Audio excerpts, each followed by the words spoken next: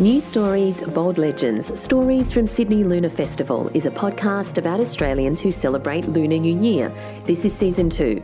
In Season 1, we introduced you to a range of successful contemporary Australians, from artists to brain surgeons, fashion designers to board directors.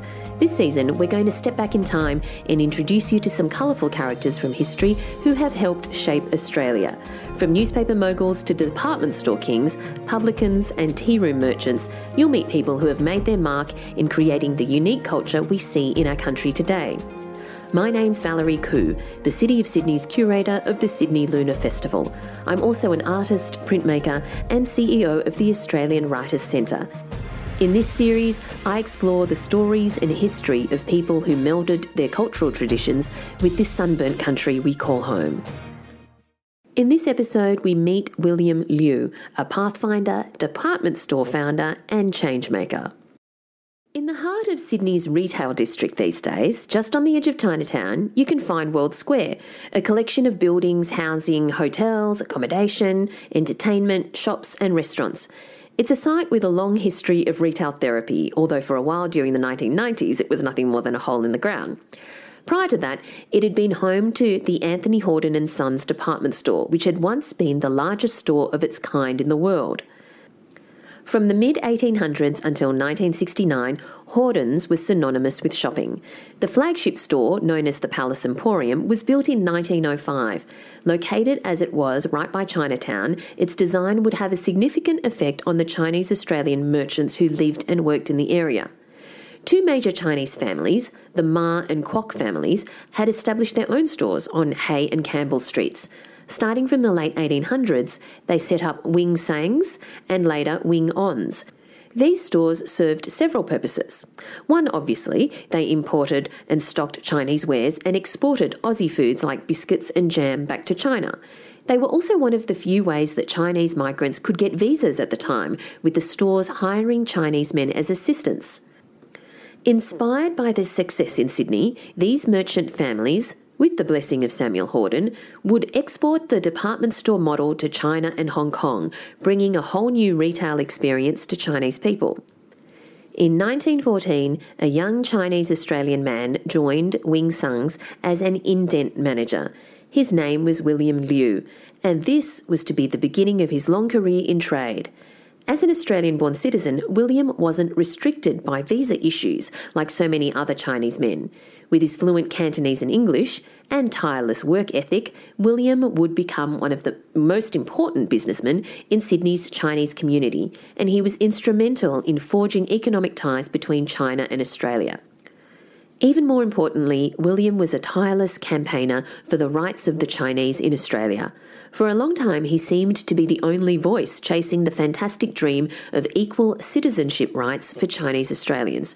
He wrote thousands of letters, pamphlets and articles, arranged lectures and organised events, all this while managing several successful businesses. The injustices that William was fighting against were primarily the result of the White Australia policy, which was enshrined in Australian law in 1901, when William was 9 years old. He would feel its effects his whole life, not so much on himself but on his community. It would take decades of the White Australia policy to be officially ended with the Racial Discrimination Act, but William Liu was there to see it. So let's talk about his beginnings. William Joseph Lum Liu was born in Sydney on 29 January 1893, the eldest child of Chinese-born William and English-born Florence. His parents had met the year before at the Chinese Presbyterian Church in Surrey Hills, where Florence was assistant organist. The church can still be found on Crown Street and is reputedly the oldest Chinese church in Australia. Unfortunately, thanks to who she fell in love with, William's mother, Florence, was disowned by her family. It was not a welcoming time for interracial marriage. William was soon joined by a brother Charles and sister Pauline, but with 3 young children and no family support, his mother fell ill. She was forcibly sent to Parramatta Mental Hospital, where she would spend the next 36 years until her death. Much later in his life, William would reflect on his mother's depression and institutionalisation. He said, It is because of the stupid happenings of the past and in memory of what my mum had suffered, I sometimes imagine is the main reason why I'd like to make a contribution to get matters better for my family and people like us, that I have managed to keep up my battling for better Sino-Aussie understanding for so long. With only one parent to care for them, the young William, who would have been around 7, and Charles were briefly sent to an orphanage and then on to the village of their father in China. This was in part to avoid the bubonic plague which was hitting Sydney at the time, and also in part to get a Chinese education. William spent the next 8 years in Taishan County, Guangdong Province, before finally returning to Sydney in 1908 when he was 15. Now, these days, we'd call William a third culture kid. Life as an obviously part European kid in China was not easy at first. He didn't speak Chinese, and the other village kids wondered what they should do with these 2 new kids. It took a year before he had enough language to make friends. William's return to Australia to relearn English and Western culture was equally difficult. He was enrolled in the School of Christ Church St Lawrence on George Street in the heart of Sydney to start his European education. William said, "The headmaster did not know what to do with me because I could not speak English. 2 teachers flatly refused to have me in their classes. It was a lady named Barbara West who took me into her class. I remember on my first day the girl behind stuck pins into me, but I didn't know enough English words to protest." Barbara West, later Barbara Stevenson, would end up becoming a lifelong friend of William's. She was the daughter of newspaper proprietor John Ferguson, from whom William learned of the power and importance of the press. This would be invaluable for him later when he became an activist. Having been educated in both Australia and China, in both a rural setting and the city, William learnt how to adapt, so he was always able to fit in anywhere. That's the nature of third culture kids. They're able to adapt and translate between their various cultural identities. It's a tough life, but one that forges great resilience, and this was true for William Liu. He said, "On account of my upbringing and revisits to China, I have throughout my life felt quite at home in any part of China, as I did in any part of the equally wide space of Australia, and thoroughly enjoyed my life as a Sino-Aussie in the lands of both my parents, and have always been appreciative and grateful to them in having thus made that broader joy for me possible." Speaking both fluent Cantonese and English, it's unsurprising that William's first role was as a secretary at the Chinese consulate in Melbourne. He was primarily occupied with applying for certificates of exemption from the dictation test, so that Chinese men, mostly men, could apply for visas to live and work in Australia. The dictation test was a central facet of the White Australia policy. Under this policy, officially the Immigration Restriction Act of 1901, the new federal government of Australia aimed to limit the number of non-Europeans, especially Chinese, immigrants into the country. One way to do this was to force potential immigrants to take a dictation test in a European language. Any European language. The Act said, "Any person who, when asked to do so by an officer, fails to write out at dictation and sign in the presence of the officer a passage of 50 words in length in any European language directed by the officer is a prohibited migrant." So even if an immigrant passed the test in English, the immigration officer could demand that they take it again in a different language, for example, Scottish Gaelic or Dutch. It was a test purposely designed to fail for whoever the officer wanted to exclude. Mostly, it was used to restrict Chinese migration, but it was also used politically. For example, a group of Maltese labourers were denied entry after failing a test given in Dutch. A Czech communist was rejected in 1934 because his test was offered in Scottish Gaelic. At the time it was being rolled out, Edmund Barton, Australia's Prime Minister, was very much in favour of the new policy. This is what he said. "The doctrine of the equality of man was never intended to apply to the equality of the Englishman and the Chinaman. There is deep-set difference, and we see no prospect and no promise of its ever being effaced. Nothing in this world can put these two races upon an equality.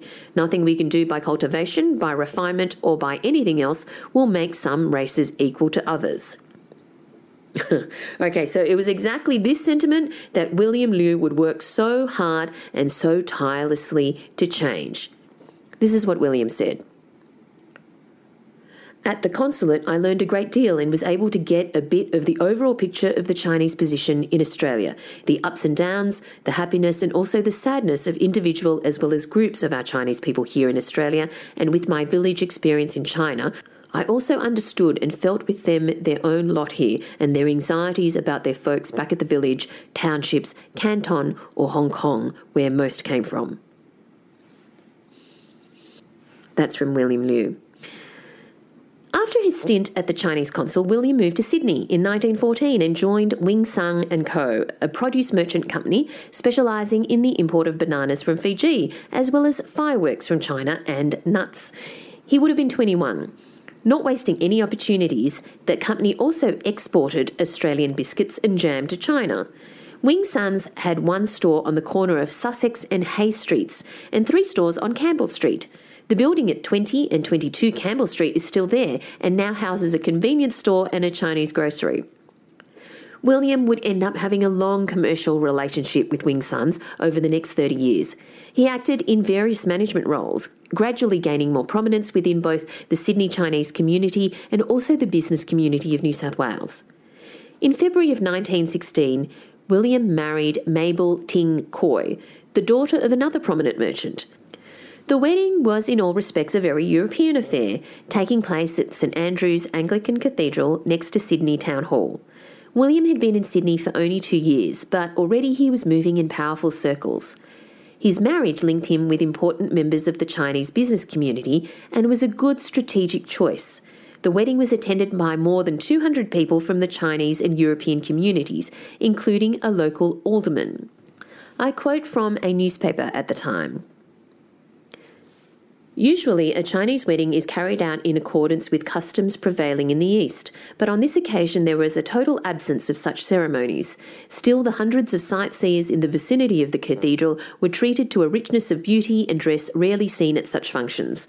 The Reverend Mr. Clark officiated at the ceremony. The bride, who was given away by her father, wore a dainty costume of white charmeuse silk with ninon overdress and pearl trimmings, with a court train of white and coral charmeuse silk trimmed with true lover's knots. She also wore the customary bridal veil of tulle with orange blossoms and carried a handsome shower bouquet. William also spent 1916 and 1917 setting up a shipping business. With William Goxon and Peter Yi Wing, he co-founded the China-Australia Mail Steamship Line. Originally, the line was launched to break the Japanese monopoly of Pacific shipping lanes during the war years. The company would eventually own 3 ships, but with the end of the war, the company started losing money, and William was replaced as general manager in 1921. Never one to endure a setback, William spent the interwar years travelling between China and Australia. He recognised something that the Australian government would take years to understand, that establishing trade relations with China made good economic sense. After much lobbying, he finally convinced Canberra to appoint a trade commissioner to Shanghai in 1935.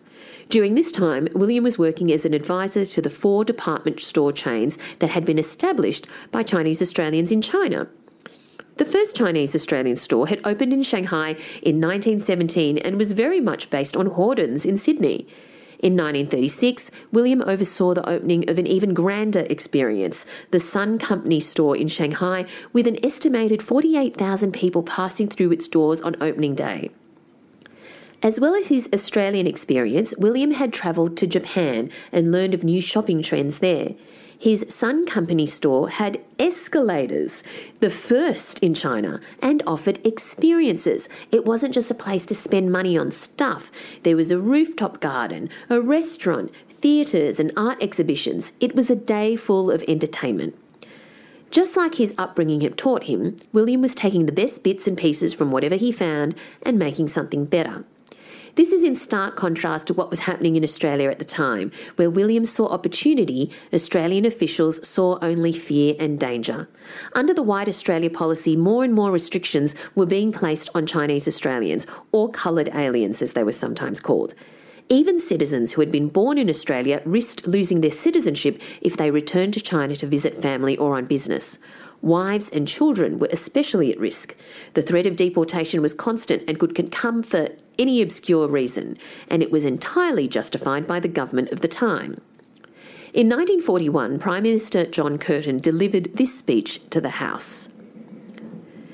"This nation will remain forever the home of sons of Britishers who came here in peace in order to establish in the South Seas an outpost of the British race. Our laws have proclaimed the standard of a white Australia. We did not intend that it be, and it was never an affront to other races. It was devised for economic and sound humane reasons. It was not challenged for 40 years. We intend to keep it because we know it to be desirable." That was John Curtin. Well, not to William Liu, it wasn't desirable, nor to countless other Chinese Australian people trying to live a peaceful life. William's only goal was for Chinese Australians to be treated the same as migrants from Europe. The White Australia policy created two different systems for Europeans and non-Europeans living in Australia. William was trying to make the point that his father was no different to other settlers. He had come to this country of opportunity and made a life here. Why was he different to European or British settlers who had done the same? During this period, Chinese migrants were restricted to the work they could undertake, usually only working for another Chinese business or as staff in Chinese restaurants. If they wanted to change jobs, they had to apply to the government for permission. Citizens who were second or third generation Australians struggled to apply for residency for their own children if they were born overseas. The policy was effectively trying to eradicate Chinese people from Australia, and in many ways it was successful. The number of Chinese people in Australia dropped considerably during the first half of the 20th century. The case-by-case nature of the White Australia policy meant that many Chinese residents didn't engage in any political discussions. They avoided Chinese newspapers. They didn't want to risk losing their visa or not getting an extension. They basically kept low profiles to make sure they didn't attract the attention of ASIO, Australia's internal security agency. William worked hard to educate the Australian public and officials about Chinese culture and people, hoping to open up more roles and responsibilities and possibilities for Chinese migrants. He wanted to dispel myths about yellow peril. He believed that there were significant economic opportunities for Australia if China and Chinese people were treated fairly. He was, after all, always a man of trade at heart, as well as a man of justice. It was during this period that William became known as a tireless and relentless letter writer. He was often the only voice speaking out for the rights of Chinese people, and the lack of political interest from his fellow Chinese Australians was sometimes a source of frustration for him. Many people in the Chinese community thought he was wasting his time, but he still continued. All this letter writing came at a cost. William had no reliable source of income. He set up a furniture business but was too soft-hearted for the enterprise. He refused to repossess the furniture of people who fell behind on payments. From about 1936 to 1939, William was in Inverell, working for his brother-in-law's store, while his family stayed behind in Sydney. During this time, he started corresponding with various ministers, party members and officials, such as V.W. Bowden, the Australian Trade Commissioner for China, who was based in Shanghai. Unfortunately, he was consistently rebuffed and frustrated in his efforts to improve Sino-Australian relations. In 1938, he wrote to the head of the Department of the Interior, A.R. Peters. In his typically frank style, he asked for Peters to intervene in the case of a Mr. Henry Lum Low, who was at risk of being deported. This is what William wrote. During the quietness of the evenings in Inverell, I am patching tidbits of this and that in the hope of bringing out a little story of the tragic story of the Sino-Aussie drama, and every time I hear a fresh case mentioned, like the above, they only help to make my sad heart sadder. Please be a good man and review the Henry Lum Lau case and do what you can to enable him to stay here a while and save him having to go back to China just now with the possibility of getting in the way of some of these Jap bombs, as there are aplenty down Sugarhan Way. You'll see that there's no pretension or apology in William's style. He's just one man speaking to another man about the fate of a human being. William believed that education and trade were key to gaining equality for Chinese Australians. Today, we would say he was a clever publicist. He did whatever he could to make sure that Australians could see the best of Chinese people. As part of his efforts, in 1933, he asked journalist John Sleeman to help. John Sleeman wrote White Australia, an Australasian Sensation, and the book attempted to paint a different picture of China than what Australian people were getting from the anti-immigration government and media. According to historian Shirley Fitzgerald, it was, in her words, perhaps the most widely read work on the Australia-China relationship in the 30s. In 1932, William co-founded the George E. Morrison Lectures in Ethnology. The endowment was named for the doctor, journalist and political advisor George Morrison, who, the founders felt, had done much to educate Australians about China. Following the death of his co-founders, William kept the lectureship going almost single-handedly. The lectures are still ongoing today and form an important part of the Australian National University and its Chinese Studies curriculum. William also published pamphlets. He set up community groups and business chambers. He continued to write letters. Very slowly, attitudes began to change. Chinese newspapers started publishing articles questioning discrimination. Government officials were starting to consider the benefits of trade with China. Change was still a long way away, but it was coming. William then suffered a brief illness in 1956, and in January of 1957 he received a note from his old teacher and friend, Barbara Stevenson. This is what Barbara said. I hope that you're feeling much better now and that you're improving daily. Just imagine what you'll be like when you get home again, like a giant refreshed. There'll be no holding you. That was Barbara Stevenson. As historical researcher Peter Hack says in his biography of Barbara, this was to be a prophetic sentiment. Over the next almost 20 years, William would be a constant campaigner for immigration reform. His fantastic dream, as one of his critics called it. Other historical events would help these efforts. It wasn't just William alone, and they would finally culminate in the Racial Discrimination Act of 1975. Now, from 1950 to 1968, William visited Canberra to attend the Australian Citizenship Convention, which was held annually at first and then biennially. These were regular, high-profile events funded by the federal government. The aim of the convention was twofold. First, it was to educate Australians about the importance of immigration to the nation. It incorporated events, ceremonies and exhibitions, and the whole thing was widely reported by newspapers and even covered on radio broadcast. The other aim, according to the Immigration Minister A. Corwell, was to promote a nationwide movement towards a deeper appreciation of the privileges and obligations of Australian citizenship. Sounds great, right? But, and there were two big buts, one is that the conventions were specifically designed so that no one could actually criticise the government's immigration policy. This wasn't a debate. The goal was simply assimilation of new settlers and their acceptance by native Australians, meaning people who were already settled in Australia, not the Aboriginal peoples. It was a way to appease the currently predominantly white population of Australia that immigration was being managed and that the new settlers were enough like them to be able to assimilate. You can imagine what the other big but was. With delegates carefully selected to avoid debate, people like William Liu, that is, Australians who were considered non-European, including Aboriginal people, could not participate.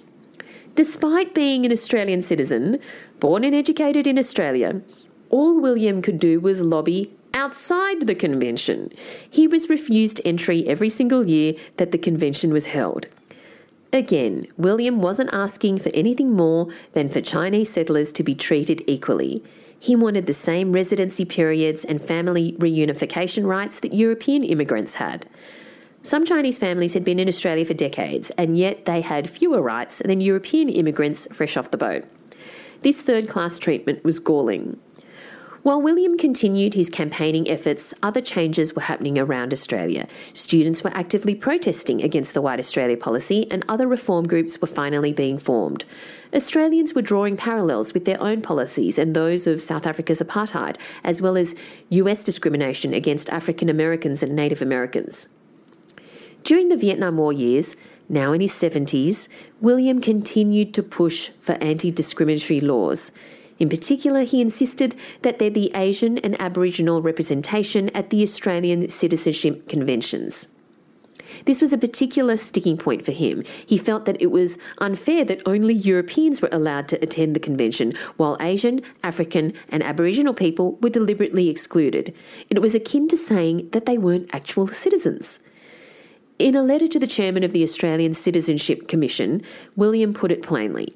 He said, "I would stress that these Chinese in Australia today are permanently exiled from their homeland through changing conditions there. They ask to be allowed to plan the future of their lives here with the more promise of permanent conditions as that accorded to other new Australians." William considered himself Australian. His Chinese identity was part of his Australianness. He spoke with an Australian accent and had an Aussie sense of humour. He refused to accept that he or any other Chinese person was in any way unacceptable. By 1968, when he was 75, William had made it into mainstream media. The Sydney Morning Herald, under the heading Dedicated Battler, explained that, and I quote, "Mr. Liu has a lifelong determination to see Aborigines and nationalised Asians given the same treatment and attention as European Australians." That was from the Sydney Morning Herald. After 40 years of tireless campaigning, William was finally starting to see genuine change. In 1972, Australia normalised relations with China, opening the way for mutual trade and economic opportunities. Around the world, governments were adopting the concept of multiculturalism, and the Australian government did the same. In 1973, the Australian Citizenship Act removed the distinction between Britons and other nationalities and simplified the visa system. Finally, the Racial Discrimination Act came into effect in 1975, officially ending the White Australia policy.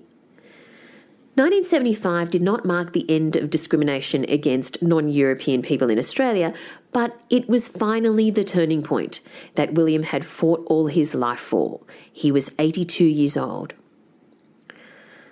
Chinese people are a part of Australia's history, culture and identity. So are settlers from many other Asian countries, Pacific Islands, Africa and elsewhere. Often, they were settlers and pioneers just like their British or European peers. William fought long and hard for that recognition, and in 1981, he was recognised for his outstanding contribution to fostering friendship between the Australian and Chinese communities and trade between the two countries. William died on Anzac Day, 1983, at the age of 90. Thanks for listening to this episode of New Stories, Bold Legends. My name's Valerie Khoo. You can find out more about me at valeriekhoo.com. That's Khoo. You can find out more about William Liu and others who celebrate Lunar New Year from this generation and from yesteryear over at newstories.net.au. You'll also find pictures of some of the people we've mentioned so they can come to life visually for you. In the meantime, we hope to see you at the Sydney Lunar Festival.